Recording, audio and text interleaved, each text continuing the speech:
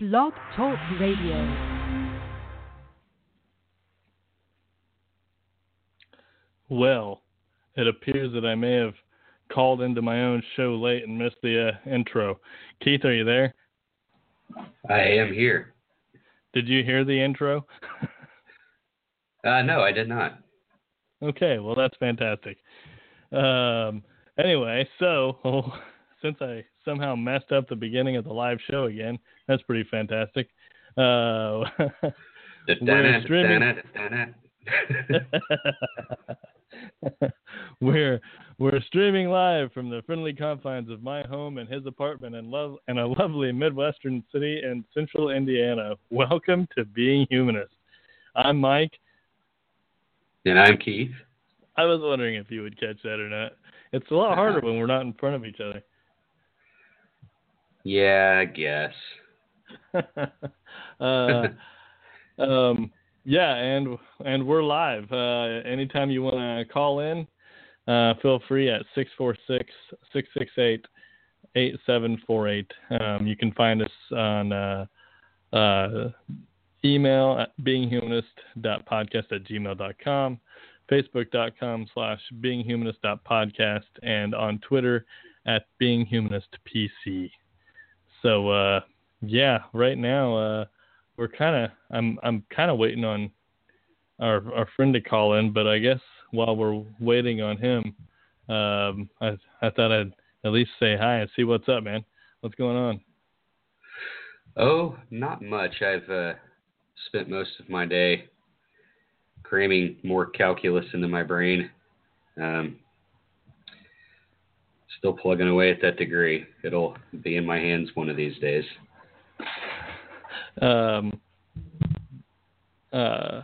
Yeah, so you just kind of got over a spring break, didn't you? Yes. Spring break, of which I basically shut my brain off for the entire week and played Metal Gear Solid: The Phantom Pain.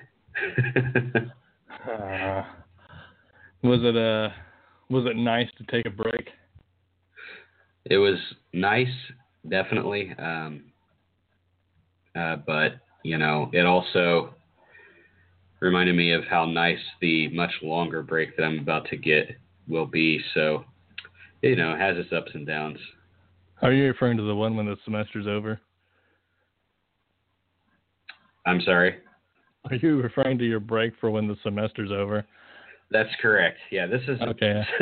This semester has been the most trying one I've encountered so far. But I'll get through it and things will be better in the future. Okay, well, it appears that our third co-host for the evening has shown up. I'm going to calmly allow him to. Well, hey Uriah, how you doing? I am doing excellently, Mike. Thank you for asking. You're very welcome. See, we're doing our third live show today, and I think somehow I messed up my intro and thought I was connected, wasn't. When I called in, I didn't hear the intro song start, so I was like, wait a second, what's going on? So I've screwed up the second live show in a row.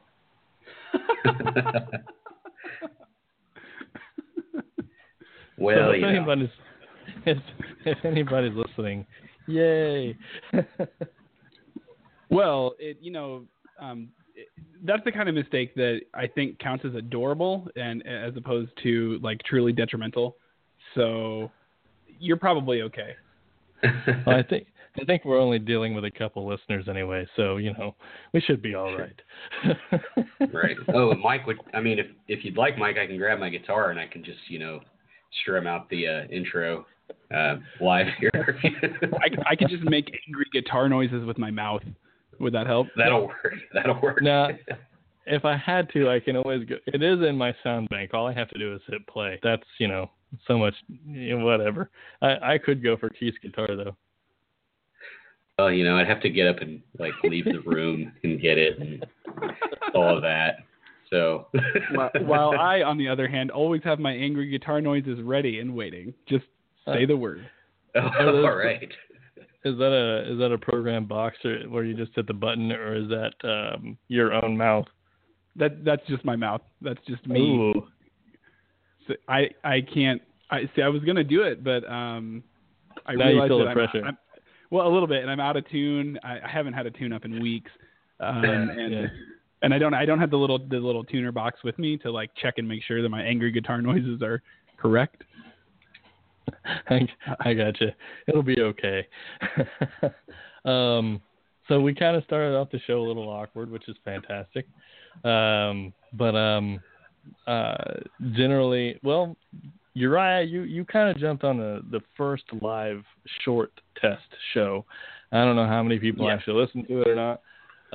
So I didn't really get a chance to introduce you. I don't know how many people know you or remember you from that show. Because I think you came in about halfway through it. That sounds about right. Yeah. Who's making the awkward noises? Not it. What awkward noises would you be speaking of? It just sounded like bouncing going on. I'm not so sure. Well, that's there it is again. Weird. That was the noise. Yeah, that was the noise. I'm afraid to know what's going on over in Keith's apartment.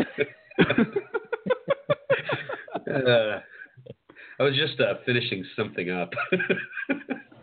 Okay, I'm going to leave that one alone. So I don't even know where to go from there. But I'll move forward and I'll say, hey, Uriah. Hi, Mike.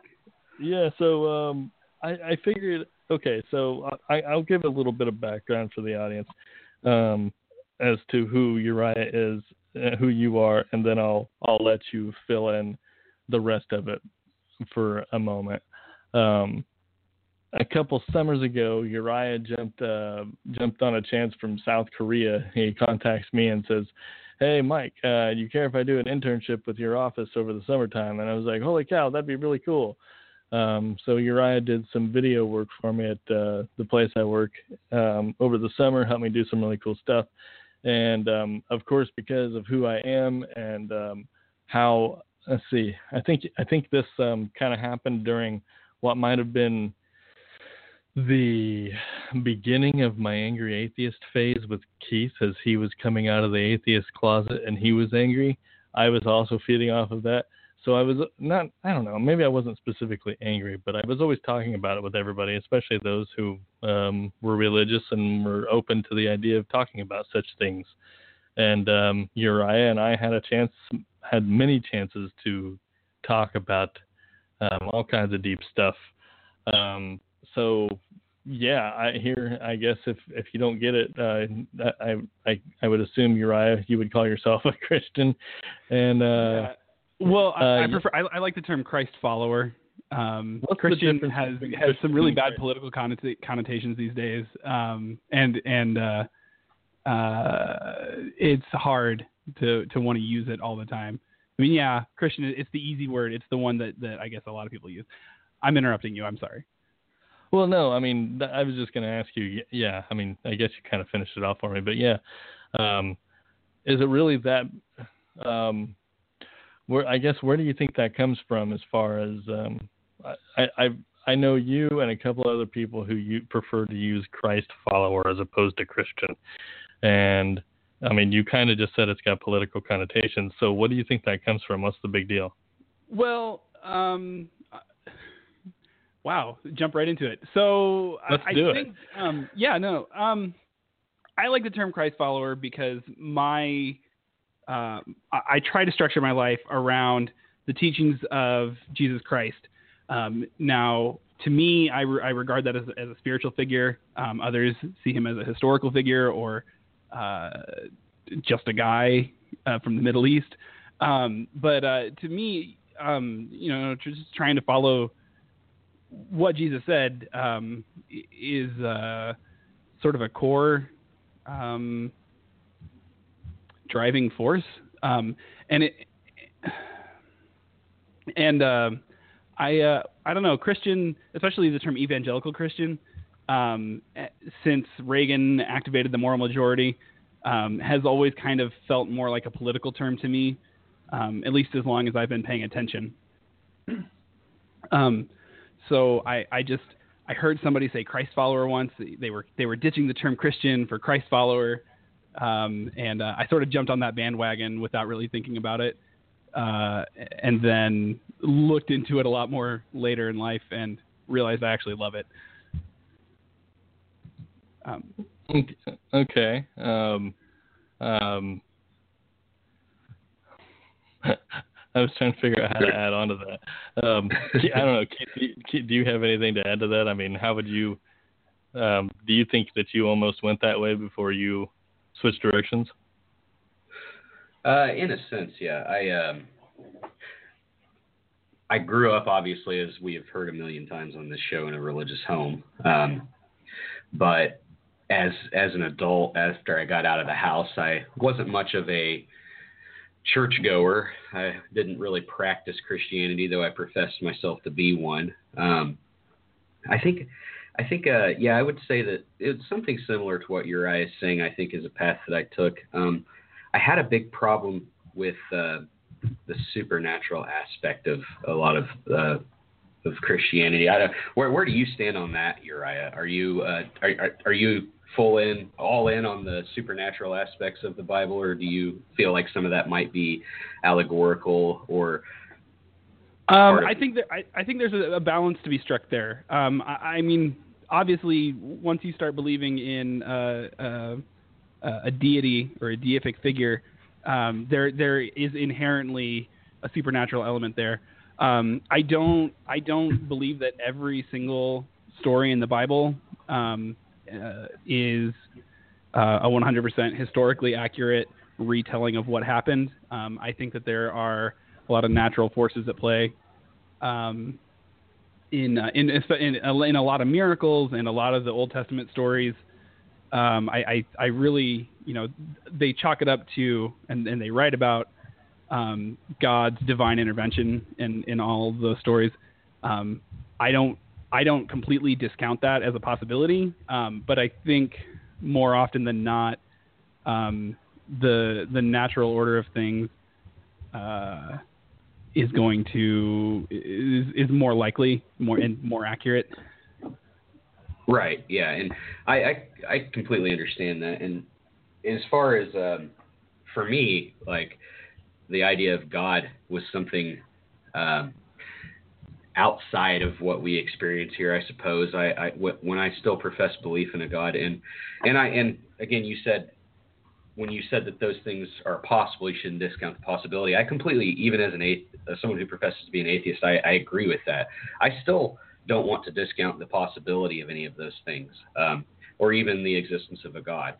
So I suppose I take a position that I think I've said this a few times too, Mike, and you probably have, where I would say that I don't believe that there is a God, but I do acknowledge the possibility, and I can honestly say that I don't know. There's no way I can't definitively say there is no God, but I think I always kind of looked at God as something that existed outside of our realm, something that we really had no tangible way of reaching. I just had this sort of inkling that he's out there.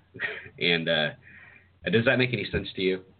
Yeah, absolutely. I've gone through some periods like that, and I think sometimes I still kind of feel that way.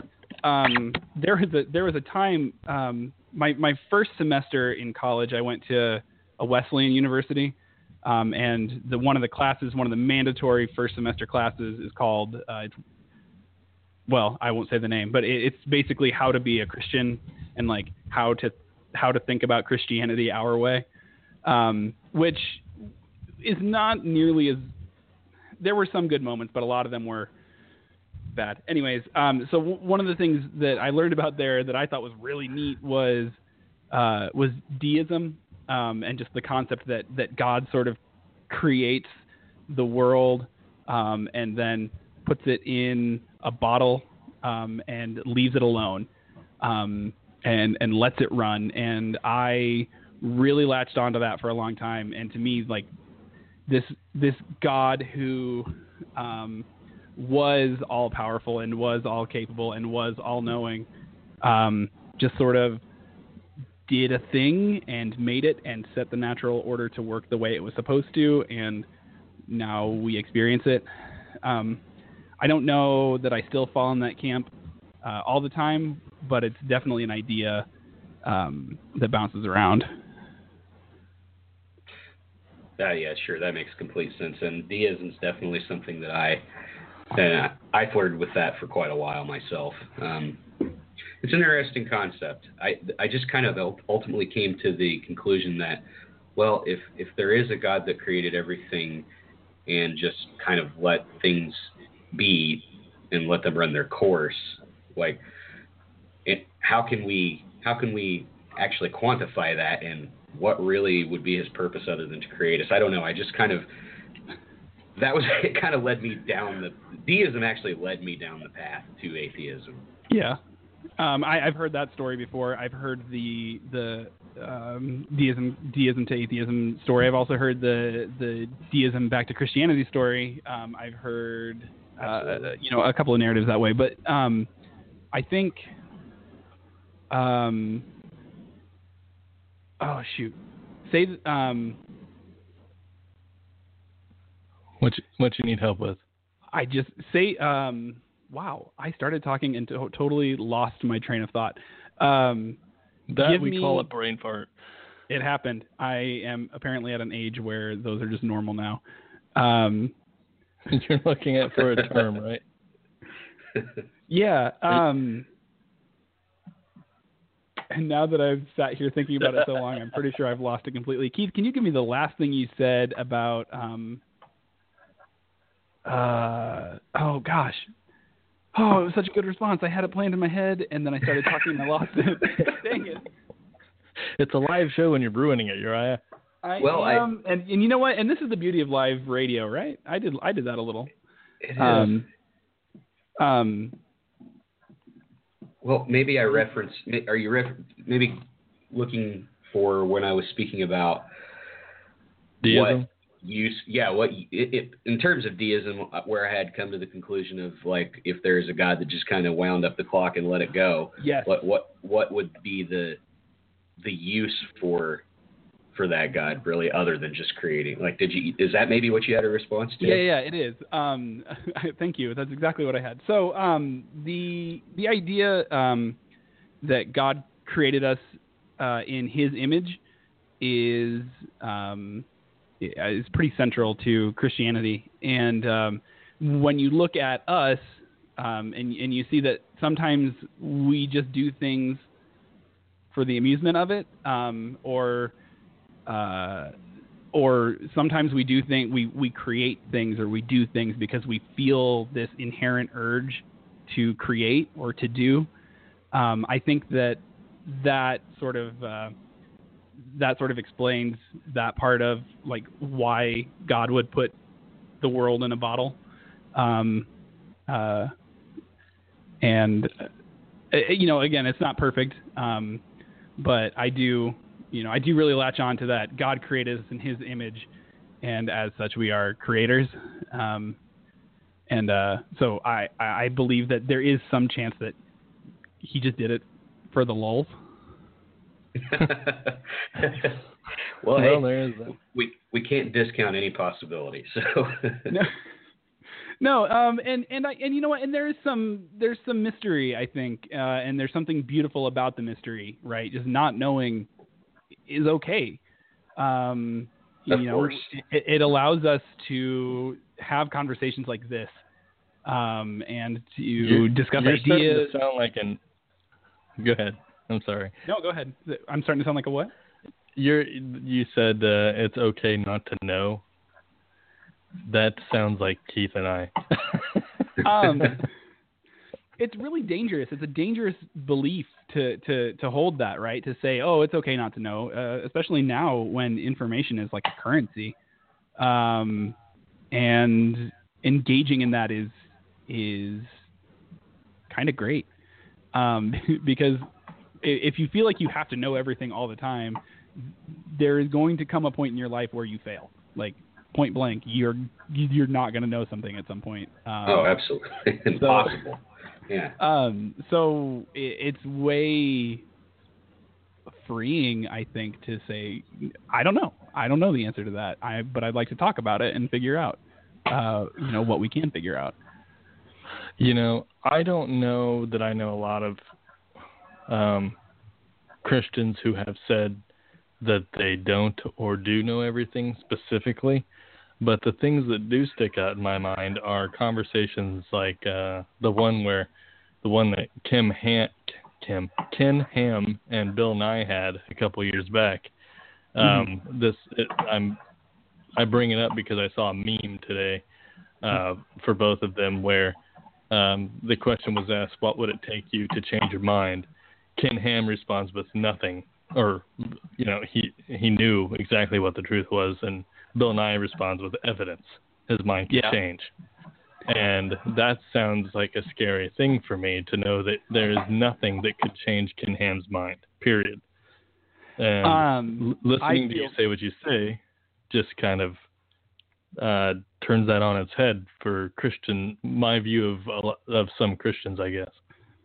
Well, it's good and bad that you bring up Ken Ham. I'm not a fan. I don't. Pat Robertson. That's another story. That is another. I didn't know that they weren't buddies. Pat Robertson thinks he's an idiot for thinking the Earth is only 10,000 years old. Did Pat Robertson just say something meaningful? Yeah, I feel that. I can't. That one just kind of sticks with me. I'm having some cognitive dissonance right now because I find myself thinking good things about Robertson. No, it's Ken Ham is an interesting character. This will, and he's sort of emblematic of a subset of Christianity who does have this really rigid, this really strong belief that, okay, the Earth is only 6,000 to 10,000 years old, and the dinosaurs are. Some people are going to give you the dinosaurs are fake. Some people are going to give you the dinosaurs are, they coexisted with humans, which is just bonkers to me. He became this mouthpiece for a while that really made me struggle with Christianity and with faith. And a lot of other people, a lot of other Christians, a lot of other people of other faiths or no faith just see this guy and just, I don't know how somebody can be so universally disliked and still continue doing what he's doing. I guess because he has just enough and just enough followers and just enough money to keep doing what he's doing. Anyways, Ken Ham. Not my friend. That was kind of a tangent there. I didn't necessarily mean to go that direction, but it just kind of made me think about it the way you said it. It's okay not to know. I mean, that's a really awesome thing to hear coming out of your mouth. Thank you. Not to say that you're a bad person by any means. I think that sometimes people are so strong in their faith that they just they would never acknowledge that something might be impossible, or that that God may not exist, or something like that. You know what I mean? Yeah. Yeah. No, I mean, there's more and more of us these days who are willing to talk about that kind of thing, to say that we don't know, to accept. I keep calling it, the mystery of God, right? Like we've got the academic side pretty. I mean, we keep studying and we keep figuring new things out and interpreting things differently, but there is beauty in not knowing, and there is beauty in mystery, and in the ethereal nature of ideas and people and concepts, I guess. Agreed. Mystery is what drives discovery. So yeah, that's the truth. It's kind of funny thinking about Ken Ham. You know, you brought up Ken Ham. I can't resist.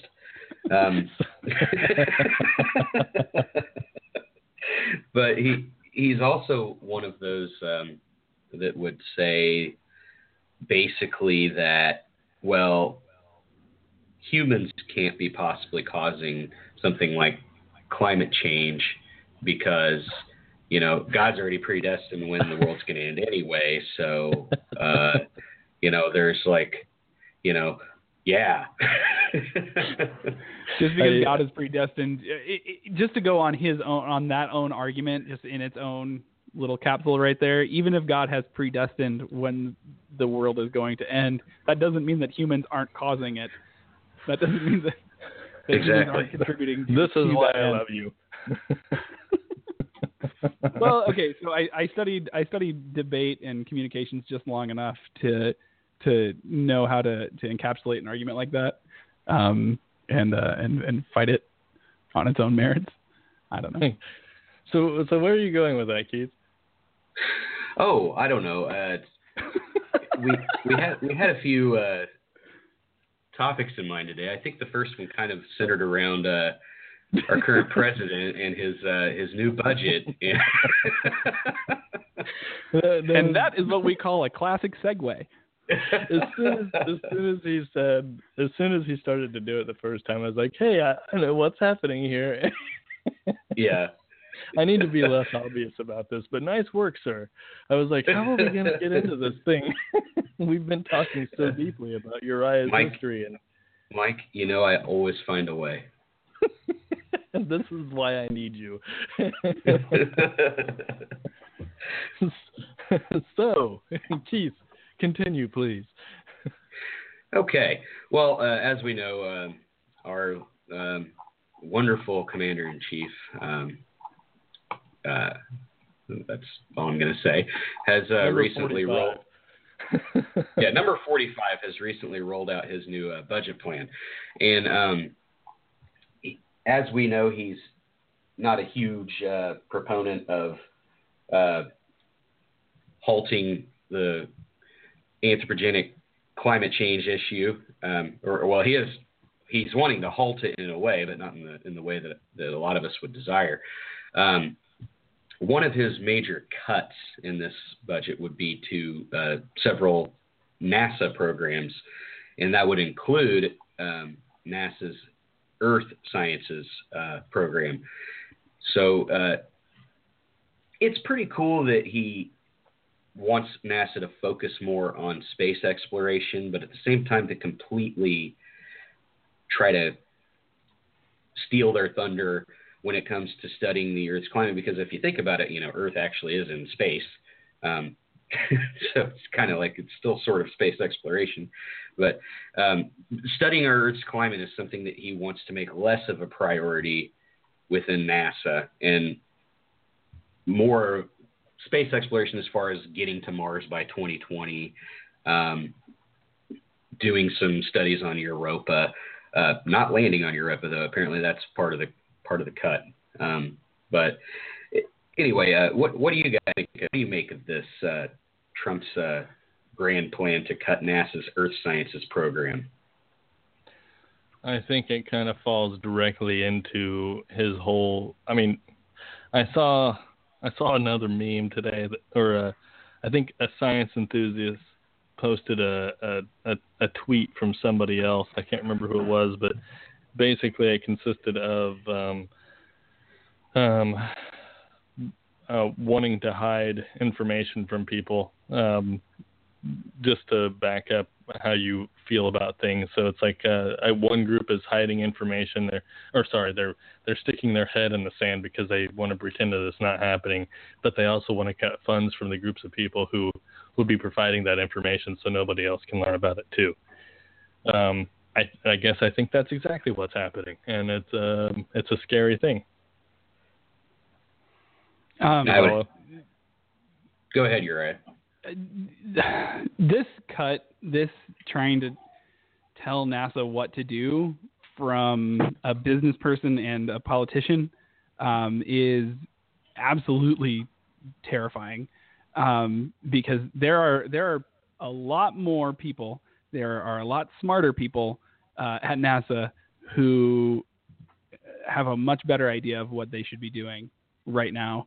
And for somebody to come in and say, well, I think I as a business person or I as a politician am going to come in and tell you scientists how to do your job is really arrogant. And it's not a good idea. Let the people who know what they're talking about figure out what they should be doing. I don't know. I know just enough about space to like get excited and talk about it, but I'm not going to go and tell NASA what they need to be doing right now. Right. And not only is it arrogant, I mean, it's insulting to the time that these people have put into learning about the physical world and just the immense amount of study time, probably lost time with family. I don't think people understand the scale of what word am I looking for here? Just becoming a scientist, just earning a PhD in any discipline of science is just a major undertaking. And I'm just studying biology just for an undergraduate degree. And sometimes I'm just overwhelmed by the amount of information that's coming at me. And it just makes me feel stupid. Like, to become an expert in any field, in any discipline of science it wows me that somebody can even get there.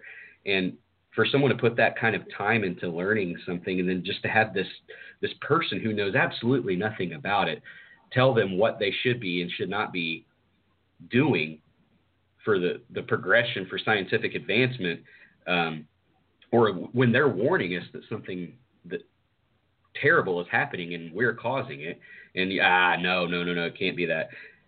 That I think it's insulting as well as arrogant. Particular article. It's from the article you're referring to is the Los Angeles Times, and I have the link for it in the show notes. But I was actually kind of surprised that they weren't cutting. They're actually not cutting a large amount from the budget, but they are kind of redirecting it, I guess. Not in comparison to what they're going to do with the EPA and another.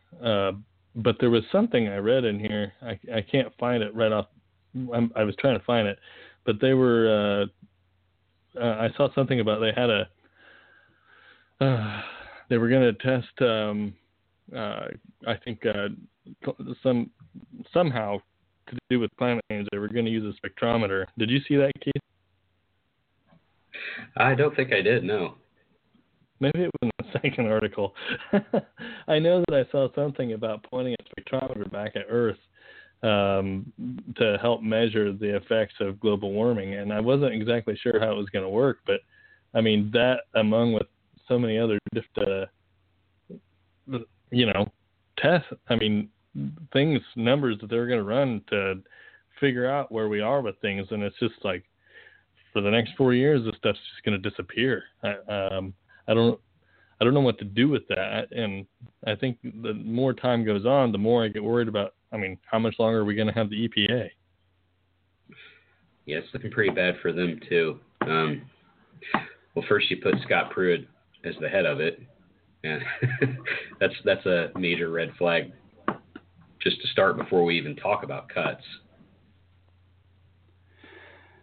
I saw some conversation somebody came in with. I think Donald Trump is coming in to dismantle as much government as possible, and he's doing that. Like specifically, Scott Pruitt in the EPA and Rex Tillerson as Secretary of State and Betsy DeVos as the Secretary of Education. Just like that, just screams, let's run this ship aground. And that's worrying because he picked all the right people to do exactly that. So what are we supposed to do in the next 4 years? Well, according to those that think we shouldn't worry about all of these cuts to science programs and the EPA and things like that, we should feel encouraged by the private donations that could be taking place. But as a good point was made in one of the other articles that we've linked here, that the private donations, while they're good, they're a good thing. Well, for one, they don't crack the surface of what publicly funded science and research can accomplish, because the scale of what publicly funded research allows, like basically they're allocating these funds through all of the disciplines, and we can focus on even the boring things that nobody cares about. But when we're talking about private funding, well, we have people who have a special interest here, so they're funding things that seem cool for the most part, or like I think, as the article put it, the hot, sexy scientific topics is what they're going to be funding, and the ones that are a little slower to progress, we might be getting less funding to those. No matter how, I guess people just, if it's not an instant gratification, people don't understand how important it is. So the common person's not going to really care about that, and it's pretty scary how far behind we could fall if we continue down this path. I guess in one sense, I'm kind of hoping that other powerhouses, if you want to call them that, in the world, other countries who are dedicated to the science and stuff, I hope they kind of carry on the torch, I suppose. But yeah, I know what you're talking about, because I mean, they referred to Bill Gates and Mark Zuckerberg specifically, how much money that they're donating to try to solve some world issues and whatnot. And yeah, while it's billions of, I think they mentioned something about a couple or $3 billion that Zuckerberg was donating, but that doesn't compare to the multi-billion dollars coming from tax funded places. So it's, yeah, you're right. I mean, the private sector is great, but I don't think we're getting that much interest out of it. Well, and look at what happens in the private sector with those kinds of donations. Bill Gates picks a thing or two at a time for the Bill and Melinda Gates Foundation to focus on, and they work really hard toward that goal, and they do a lot of really good work. But that's still only one thing that they're able to focus on. You need more hands. You need more people looking into a variety of topics if you want to make any kind of meaningful progress on the broad goal of making humans' lives suck less. Absolutely, yeah. Right, and I don't think people just understand how much science has made humans' lives suck less. I mean, basically, our entire culture it's almost been built upon scientific discovery, because just think of all that we have, the transportation, the communications, the medicine, it's just astounding that we would turn our backs on something so important. And the distrust in the scientific community. Where did that come from? I mean, is it just the fear of, is it considered one of our institutions, and there's just this widespread distrust of our institutions? I've heard that argument. I think it might just be to some degree just like fear of the unknown, right? Like, people don't know science as well as they used to, or we've had such grand scientific advancements in the last, pick any amount of years, and we've just have seen such growth in the knowledge base that we have as humanity, and people who don't stay really close and really on top of it, or just happen to be in school at the right time, it's easy to fall behind, to forget, or not forget, but to lose access to updated knowledge, and if you don't know what's going on and things are changing all around you, it's really easy to hole up and say, no, I'm just going to pretend this isn't happening, or I'm going to actively pursue, I'm going to actively fight against this because this isn't what I know. This is challenging me and in ways that make me uncomfortable. Right, and so that right there, what you're talking about, that goes back to lazy education. So we have all these people who are just born into these comforts, and they're just there. They've just always been there. They don't know why they're there. They're enjoying them, and but we're not doing a good enough job of teaching people like, hey, we weren't always at this point, and this is how we got here, and this is why it's important to continue down this path.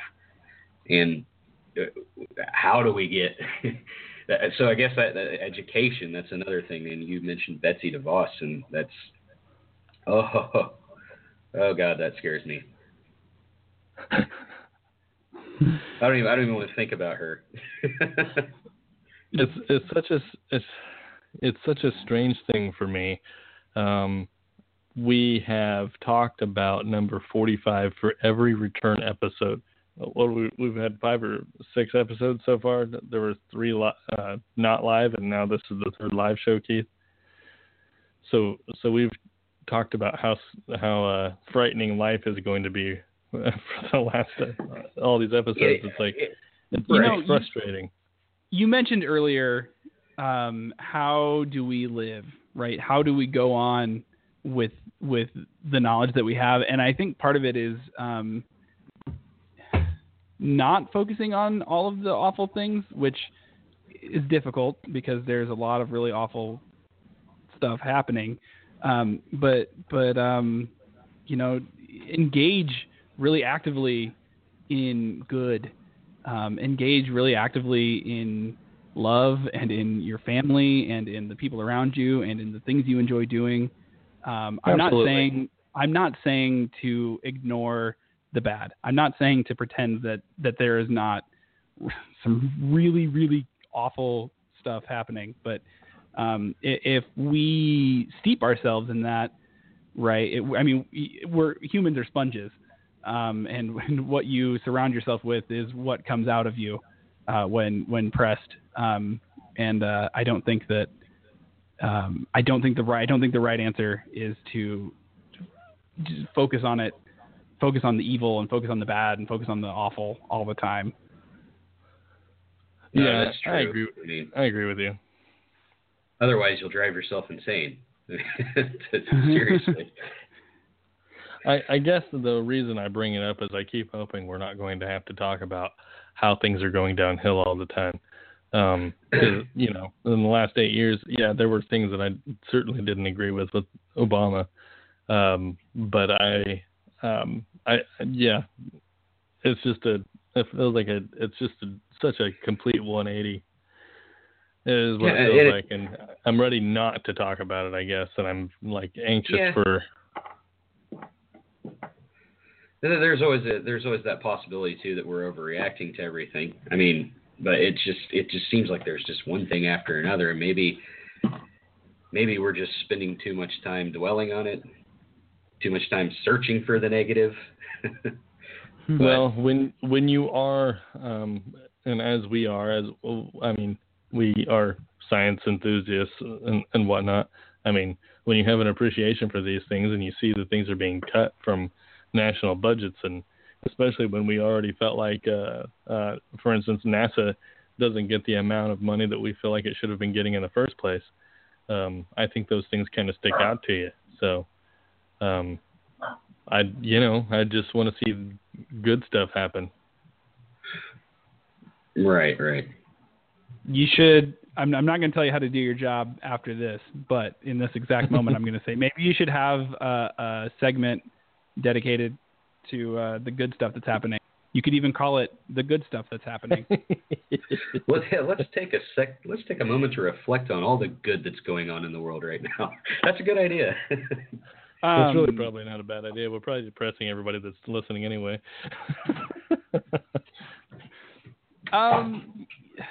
Yeah, it's possible.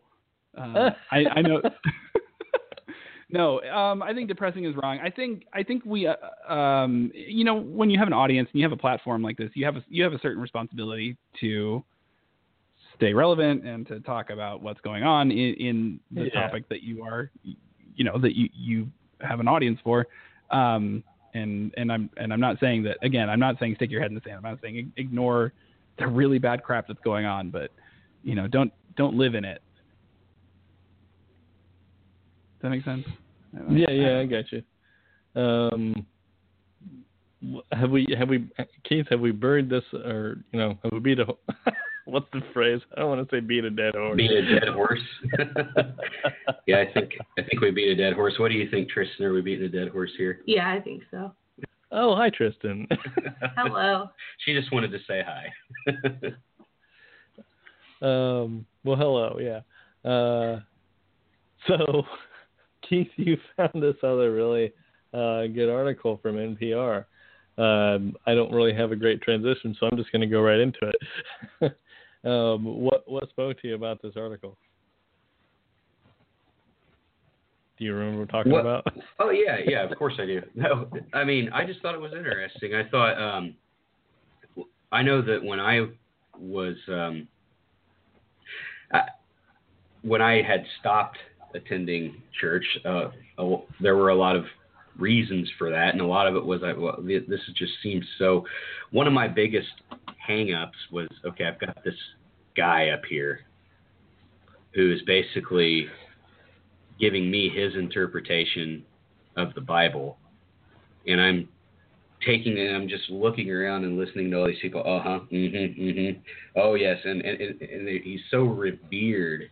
Of course, he should be in a way, because he's given him, he's dedicated so much of his time into understanding Scripture. But I just had this really odd feeling about this one person, usually a man, who's basically telling me how I should interpret God's Word.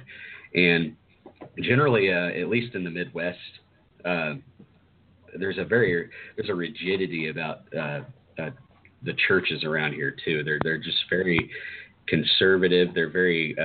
I just noticed a lot of gossipy things going on, and I just found that I was part of that is what was driving me away. And I found it interesting that we have, like, in this article you're discussing here, a couple of podcasters who have kind of taken a new route as far as getting the word out. And I just thought it was kind of interesting, kind of cool, and really probably a very good idea for religion, for the Christian religion. Okay. Yeah, I was going to say, you're referring to the article itself. It was on All Things Considered. It's called Christians Turn to Podcasts to Say Things They Can't Say in Church. I thought that was an interesting title. It's a great title, and it's real. It's very real. The idea that you can't discuss, like, certain topics are just totally not up for question. And they don't always feel like, okay, so there are certain dogmatic things, right? Like the personhood of Jesus, or the deity of Christ, right? Like, we have these things that we can't really fight. We can't talk about that because we those have been set in stone by religious fathers. Now things like politics are things we can't talk about, and that feels wrong in a lot of ways, to not be able to engage those conversations with people, because making politics dogma when it should be peripheral is not okay, and not being able to talk about it with people, especially people that I share a community with, right? Churches often refer to themselves as families, and I think that's how it's supposed to be, and that's the kind of thing that you would normally get to talk about with your family. Okay, so let me interrupt you for just a second. When you're talking about not being able to talk politics, are you referring to the guy standing up at the pulpit talking politics, or are you talking about after the service is over and you're with all the people in the church and you're just having conversations about life in general? Is that what you're talking about? That time. I agree that pastors should not be able to, or priests or imams or any religious figure in a preaching position should not be. Yeah. You know, I don't. That's not what I'm trying to say. What I'm talking about is afterwards, right? When we go get coffee, or when we're having donuts in the fellowship hall, or when we go get lunch because we're good friends, IRL, and we want to hang out. These are conversations that are really frowned upon, or even and especially now with social media. I work at a church, and I have to put a really tight lid on the things that I say on Facebook or on Twitter, because those are really public, and the things that I say are constantly being scrutinized by other members of my denomination, by people in the in the church locally, by my by non-Christians around me. Everybody looks and everybody sees what's going on there, and if I say one thing that really gets under the skin of enough people that would cause trouble for everybody else in the church, I become problematic, and that's not okay. Would you be in trouble if people found out you were on the show with us? There is a very specific cut of people that I can think of that would be after my job if they found out I was on this podcast. I gotcha. But for the most part, people are reasonable. At least the people that I'm going to tell I'm on this podcast. But no, I mean, it's dangerous to have things you can't talk, to make the subset of things that you can't talk about so broad that it causes people stress and strain in their attempts to do good, right? Like I do what I do because I want to, I believe in the mission of the church. I believe in the teachings of Jesus, and I want to help more people engage that mission and those teachings. And I can't do that if I'm constantly stressed out and I'm constantly looking over my shoulder about somebody. I'm afraid somebody's going to come after me for something that I think. And so I guess you could say that Christians turn to podcasts to say things they can't say in church, because that's exactly what I'm doing. Nah, hey, there you go. What a perfect tie-in. Yeah. I think there's more to it than that. Would you allow me a bit of a tangent, a minute or two here to talk about? I mentioned it to you in when you sent me this article. Yeah, I don't think Keith knows about it, but I think it's okay. Okay. I think it sounds awesome. I want to hear this. Okay. So Christians are turning to podcasts, and we have a handful of these that are doing a lot of good. People are talking about really great ideas and talking about having those conversations that you should be able to have at the coffee shop, but can't. And it's great. But what I'm seeing more than that are Facebook groups that are popping up, where people and I've seen some for a couple of different denominations that I've been associated with, where Christians on the fringe of the I guess sort of quote regular beliefs that a lot of people have turned into dogma. We just reject that, right? We don't think that the big one is you don't have to be a Republican to be a Christian in America, and you don't have to be there are Democrats or there are liberal individuals who still think that Jesus was a cool guy and that Jesus had the right ideas and that Jesus knew what he was doing. To admit to you, that's been one of the more frustrating things for me, considering I feel I consider myself a liberal. Like, there are a lot of liberals who believe in God. I don't know why everybody thinks liberals are Satanists. But anyway, I don't get it. I don't understand. It's like we like things in boxes, right? We, as humans, we sort of defy the concept of entropy in the universe because we're constantly trying to create order and structure. I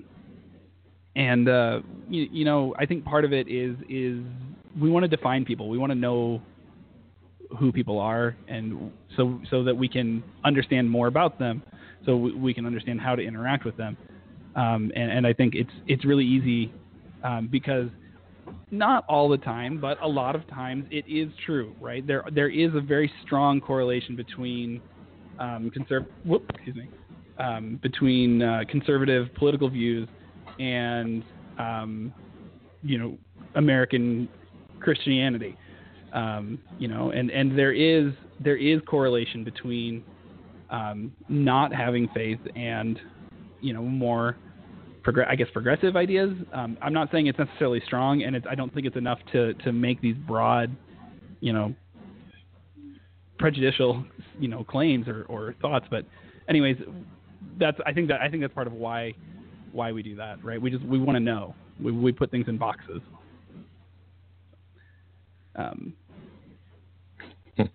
Yeah, that makes total sense.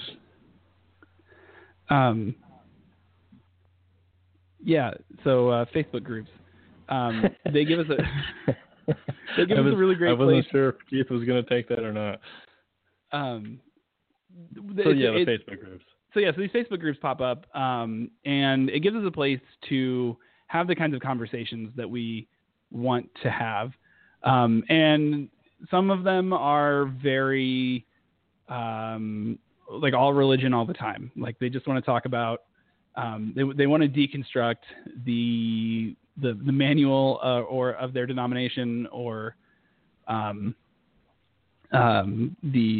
general beliefs of Christianity and like figure out why is it that we believe what we believe and what is it about this that makes it so good? Why has it become dogma, or why has it become a core value to Christians or to smaller sets, right? There's groups for Catholics like this. There's Nazarenes and Wesleyans and Methodists and Baptists, and they all have these groups. They all want to figure out like what is it about these beliefs that we have been taught for so long. Why are they good? Or if they are they good? Is this something that's valuable? Is this something that's worth it? And is this something that we should be holding on to? And the conversations are awesome. The handful of groups that I'm in, people just, when you're untethered and you don't feel like you're having to look over your shoulder, you can accomplish a lot. And it's really encouraging, to have come from a pretty small town in the Midwest, to sort of grow up and see that people are engaging this and that people are actively seeking after the answers, it's really encouraging. It's what Christianity was about. It's what that's what got me interested, right? I wanted answers, so I went looking for them, and people are still doing that, and it's great. One thing that I find interesting about it is it seems like people that are kind of turning to new mediums for professing or teaching their faith, or just even discussing it, tend to be people that are a little bit younger, like, the 40 and below crowd. Do you kind of see this as maybe like the beginnings of an evolution of religion in the United States, especially in terms of Christianity? I hesitate to call it an evolution. Well, maybe not. Actually, yeah, I guess it could be. I think religion is always sort of shifting and changing, and of course. I think that especially as society changes, right? As we so somebody brought this up in one of those groups actually about how Christians are turning to podcasts, and we used to have a few and then we didn't, and now we are again. But podcasts as a medium they sort of follow that same trend, right? Like they were really popular in the early 2000s, and they kept going for a few years, and they sort of dipped off and weren't as big a deal for a while. And now, in the last year or so, especially, they've really come back in a real way. And I think that, Say again? Everybody has a podcast. Yes. And I think that's good. I think that everybody, that it broadens the conversation. If you're willing to go outside of your immediate belief circle and you're able to engage in a handful of these different things, it broadens the conversation. Otherwise, you just wind up in echo chambers. But as far as this being an evolution of American religion and Christianity, I think kind of it's keeping up with the times. In early America, Christianity was spread by horseback, and in modern America, it's being spread by the internet. Right. I don't think that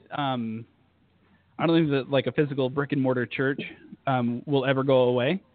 Or I guess the physical brick and mortar church, capital C, will ever go away. Some churches will close. Some churches will find that they can't keep up, and they maybe don't want to keep up. There's a stopping point for everybody. But I see these conversations happening in places other than churches. I think that's going to be the future, or at least part of the future. Do you think this is in relation to conservative Christianity across the country, the places where, like Indiana, where it's pretty conservative and people just don't seem to want to talk about things? Is it really just straight out of that? I only ask because, I know that, for instance, my sister and her husband go to what they would consider pretty progressive churches that are very accepting of all things, kind of a deal, and they talk about stuff, that everything's kind of on the table. So I know that those churches exist, so I'm wondering if there's been so much of a conservative Christian movement that people are trying to find their own way out of it, in much the same way that Keith and I had to eventually find our own community of atheists that we didn't know existed. Mm-hmm. I think there's something to that. You do. You kind of. I mean, you have to find your tribe now a little more than you used to. Where with Christianity. Especially for so long, it felt really monolithic, and maybe that's just because I was young and I didn't know enough. I guess I didn't.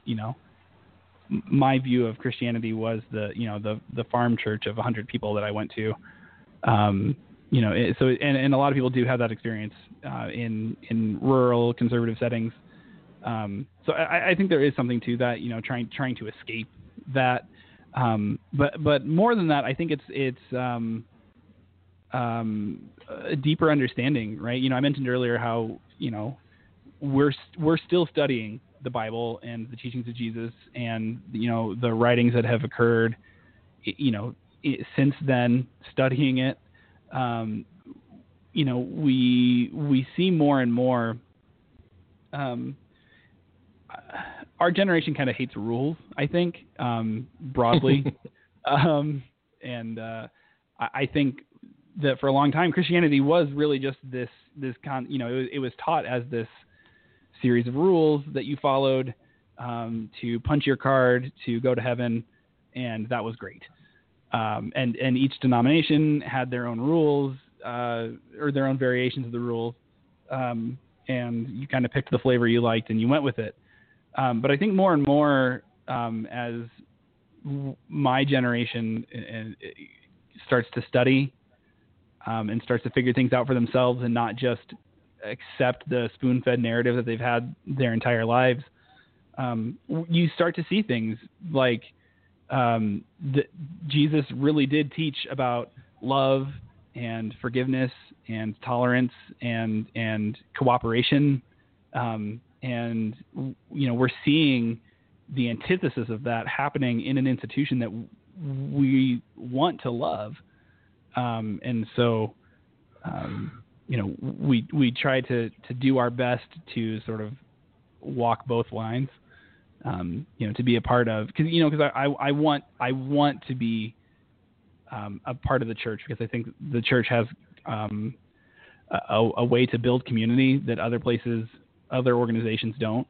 But I also want to, follow the teachings of Christ and love my neighbor and just make the world suck less for everybody.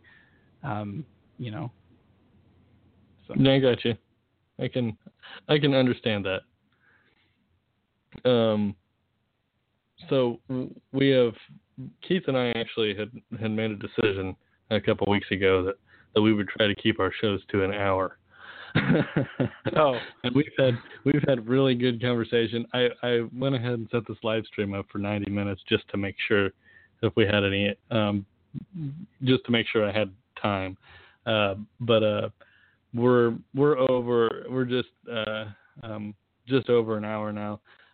I'm going to go ahead and skip the next thing that we were going to talk about, which was school prayer and the FRF, the FERF, as other people like to say, FERF. But it was something I was looking forward to talking with you about, Uriah. But at the same time, that we've talked a lot about religion without going deep into the differences between why you believe and why we don't. And we'll save that for another time. Okay. Keith, sorry, were you going to say something? No, I was just going to say the exact same thing you said. We should save that for another time and bring Uriah back to discuss this prayer in school issue. Yes. I would love to hit that topic with you guys. That sounds great. Perfect. But before we finish, there is another story that is rather humorous and scary and sad and unnerving. Yeah, all of the above. I don't know. Do you remember who the first issue? Do you remember the first player? Kyrie Irving. Kyrie Irving. He was a Cleveland Cavalier, if I'm not mistaken. Right. Former Duke Blue Devil, I believe, as well. Okay. So the the little line here that I wrote for it was more NBA players are going for the flat Earth hypothesis. This time it's Shaq. You know what's funny about that is I listened to he actually said that on a podcast. I think it might even be his podcast, but he has a co-host with him. Yeah, he co-hosts the podcast. Yeah. Okay. But his co-host just was dumbfounded that Shaq was saying these things. He's like, this is, in all the years that we've done this together, this is by far the dumbest thing you've ever said on the show. This is the dumbest thing you've ever done. It was so funny. I can't take credit for the joke, but I don't remember. I can't tell you who said it, but somebody said, you would think that of all the people in the world to accept that the Earth is round, it would be Shaq because he's tall enough to see the curve of the Earth from his just eyesight. I brought this up at work earlier today, and that's exactly what the other people in the office said. I have to read this little part to put everybody to understand. This article is actually from the IFLscience.com website, which I think sometimes people have issues with. Would you agree, Keith? Yes, it's lost quite a bit of credibility over the years. So, I mean, it still provides content that is interesting in situations, but with this little passage from this article, it says, and kind of a funny but also, oh God, why news, former NBA basketball player and scientist in training, Shaquille O'Neal has claimed Earth is flat. How does he know this? Because it seems flat when he drives from coast to coast. We really hope he was joking. Shaq made the comments on a show called The Big Podcast. Please don't read the comments there. When he co-hosts, which he co-hosts, back in February, that has just been released. So they recorded the show in February, and I guess it's just released. Below is a genuine verbatim quote of what he said. I drive from coast to coast, and this shit is flat to me. I'm just saying. I drive from Florida to California all the time, and it's flat to me. I do not go up and down at a 360-degree angle and all that stuff about gravity. Have you looked outside Atlanta lately and seen all these buildings? You mean to tell me that China is under us? China is under us? It's not. The world is flat. Oh. Pretty incredible. I'm just a few weeks ago I reshared. I think it was because it was the first guy, what's his name from Cleveland. I shared the story about him on my own Facebook wall, and I hashtagged Flat Earth and some other things, and it brought in people from all over the frickin' world because of great hashtag stuff. And there were people on my wall defending Flat Earth, and I'm like, you've got to be kidding me! How is this even happening? Where is this coming from? I want to say something real quick. I want to point out that you said all over the earth and not all around the earth. Hashtag Flat Earth. Oh, how does this work though? How does this happen? How is it that people can all of a sudden decide that this is not the case, like that the earth is flat? Where does it? Okay. And it's funny because I've looked at these, the people who they have their evidence for this, and I'm just like, what are you missing? How are you missing this? You know what I think it amounts to? I really think it could be this simple, that so many people just love a good conspiracy theory that they're just willing to latch on to just the dumbest shit. That was beautifully stated. I think that there's something to that, right? Conspiracy theories are great. I enjoy reading those articles sometimes. I like watching those videos. I don't believe any of it, but no, man, the Mandela effect is totally real. Do you subscribe to Weekly World News? That is a website. I don't think that's in my browser history. I'm afraid to type it though on live to see for sure.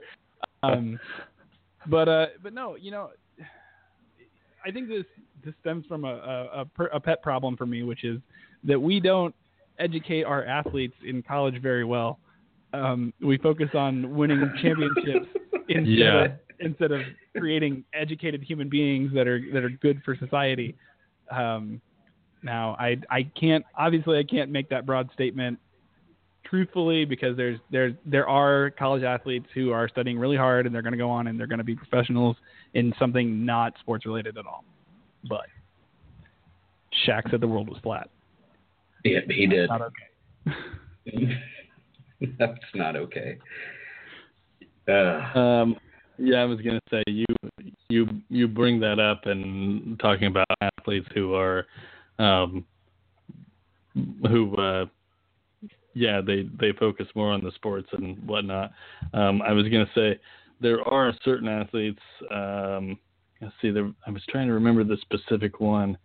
I actually just did a Google search of the top 15 athletes who are atheists, because I know there's this one particular football player who Keith and I had talked about trying to get on the show. I can't remember. You're talking about Arian Foster. Yes, Arian Foster, and he is not on this list. That's crazy. And I'm not going to say that they have to be an atheist athlete in order to understand this, but it was one of those things where I'm like, obviously not all athletes. I was going to go for Peyton Manning or something like that because I know the guy's a smart guy, but I wanted somebody else other than Peyton Manning. You know where I'm going with it?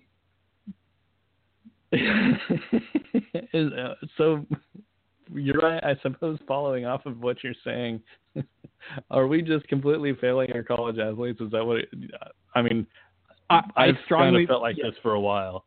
Yeah, no, I've felt this way for a long time. Ever since I learned that Notre Dame football players don't get a paycheck, even though they're bringing in millions of dollars for the university. That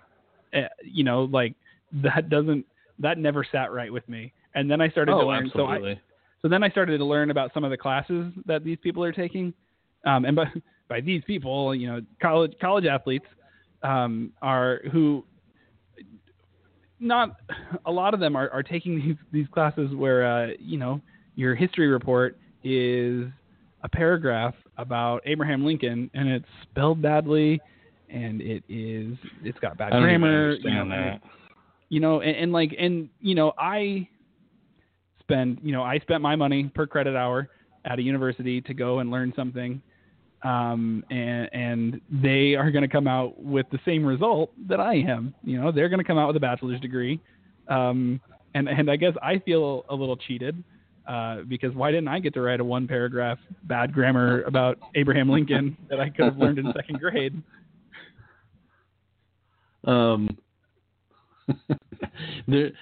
Keith, I almost kind of wanted to get into the actual science and trying to explain it, but I don't even know if it's really worth it. It almost seems kind of silly. No, you noticed when you brought up the post that you had made regarding flat Earth and people trying to defend flat Earth, and you remember my response to that? I was like, no, I will not entertain this. To the person that was trying to argue with it, no, I'm not going to look at your video. This is one thing I'm just going to close my mind to. Okay, thanks. Somebody posted a video where they were riding a boat across Lake Michigan heading to Chicago, and they were trying to prove it. Like, there was so many, 60 miles out or whatever, there should be curvature to the earth and the water, so you shouldn't be able to see the bottom of the skyline of Chicago. And I watched I skimmed through half an hour of the video and stopped occasionally just to see what they were talking about. I'm like, what the hell am I doing? I'm intrigued, but at the same time I'm like, why am I doing this? Because everybody loves a good conspiracy theory. That's why we were doing it. I'm like, why do people believe this for?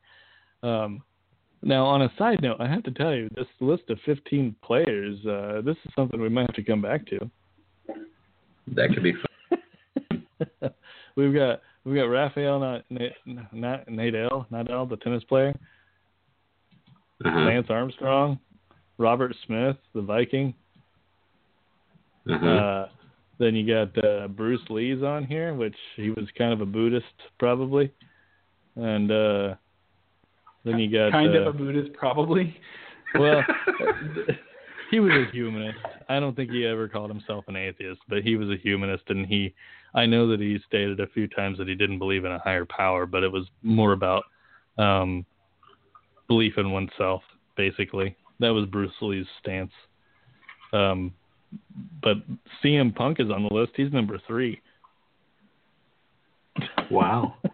Yeah. Wow. And then there's another Viking on the list, Chris Kluwe, whatever, number 1. And he's the guy that I think he had some issues after he may have said something about gay marriage or something. I can't remember specifically. And I think he had trouble with the Vikings after that. But do you remember that at all? I vaguely remember him causing some sort of a stir. Yeah.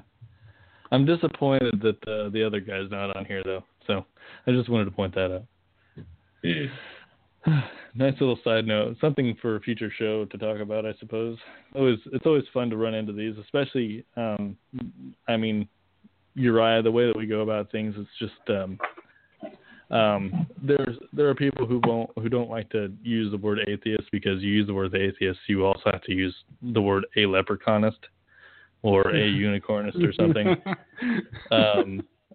And I understand that to an extent, but the reason that I like to use atheist is because people think they hear the word atheist and either don't know what it means or assume it means that you're a Satanist.